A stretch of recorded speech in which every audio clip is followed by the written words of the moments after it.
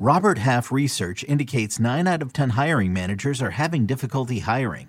If you have open roles, chances are you're feeling this too.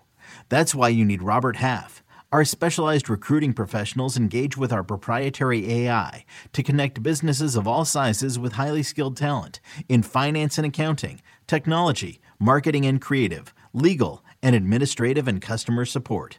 At Robert Half, we know talent. Visit roberthalf.com today. Our favorite wide receivers in rounds 4 through 6 right now on Fantasy Football Today in 5. Adam Hazer and Dave Richard here. And if you loaded up a running back or just maybe want some wide receiver depth, this is a great area. Rounds 4 through 6, you can find some terrific players.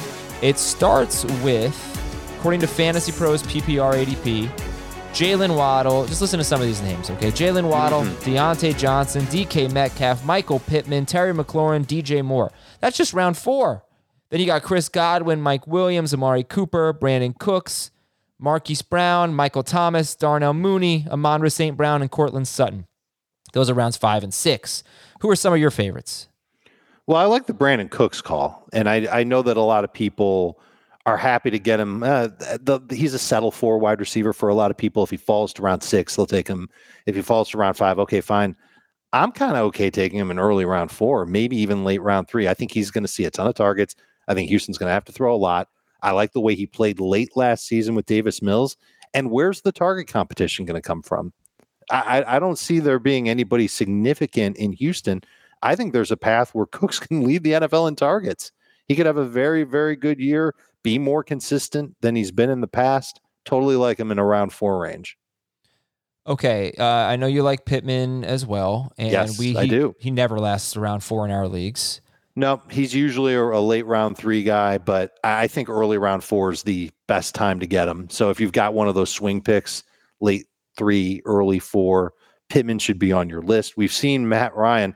I know last year he didn't have a receiver finish top 10 in PPR points per game at the position, but I think the 10 years prior he did. And I mean, you got to admit, he had Calvin Ridley for one of those years and Julio Jones pretty much for the other ones.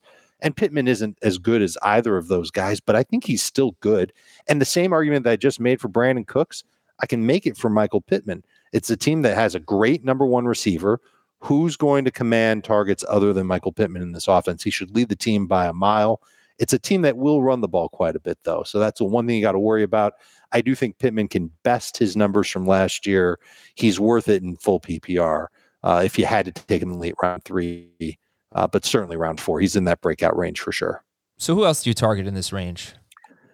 I like Marquise Brown for the simple reason of he should have a monster start to the year. There's no DeAndre Hopkins. Where the target share there, yeah, there's other guys in Arizona that can pick up targets, but the Marquise Brown that we saw in Baltimore isn't guaranteed to be in Arizona. And I think that that's a good thing because in Baltimore, they tried to run the ball as much as they possibly could. In Arizona, they're going to throw a good amount. I think Kyler Murray's a better thrower than Lamar Jackson. I don't think that's a surprise to anybody. And I think Marquise Brown, who's already got that synergy going with Kyler Murray, they played together in college.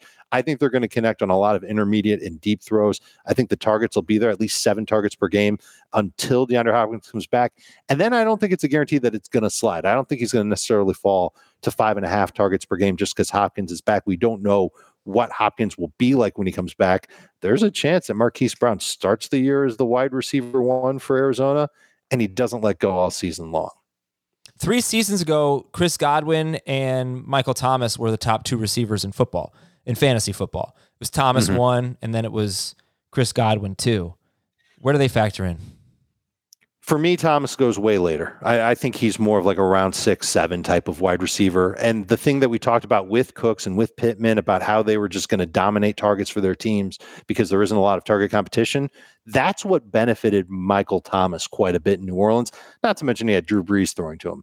Now the situation he's coming back from, he's going to have Chris Olave on the other side. He's a great deep ball receiver. He's going to be good in the intermediate. He's going to be a good receiver, Olave. I like him a lot. And he's got Jarvis Landry there too.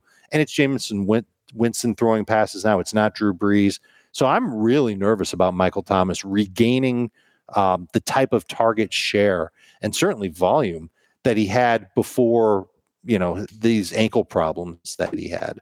So he's somebody that I'm significantly worried about. Not going to take him in this range. The other receiver you named was Chris Godwin.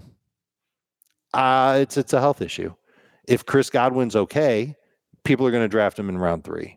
If he's not okay, misses some games to start the season, he'll be more of a round 5 pick. I would imagine he will be a league winner in the second half of the year. I mean, if he were okay, I'd draft him, honestly, in a full PPR league with 3 receivers, borderline round 1. If he weren't even coming off an ACL injury. Wow. Well, I'm trying to find the crazy stat. But, without, he was on pace for like 130 catches or something like that when Antonio Brown wasn't there. I don't know, something crazy. It doesn't matter. No, I believe it. And he'll continue to see single coverage with Mike Evans there, even though Gronk's gone and there's no AB.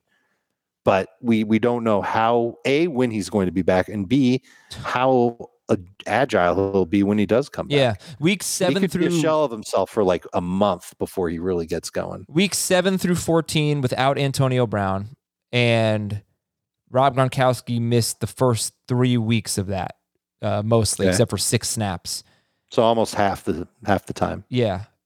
Chris Godwin's 17-game pace was 141 catches, 1,566 yards, 7 touchdowns on 180 targets. So, good. I mean, he won't do that, but he's going to get just a ton of targets. All right, thank you very much for watching and listening, everybody, on Fantasy Football Today in 5. We will talk to you tomorrow.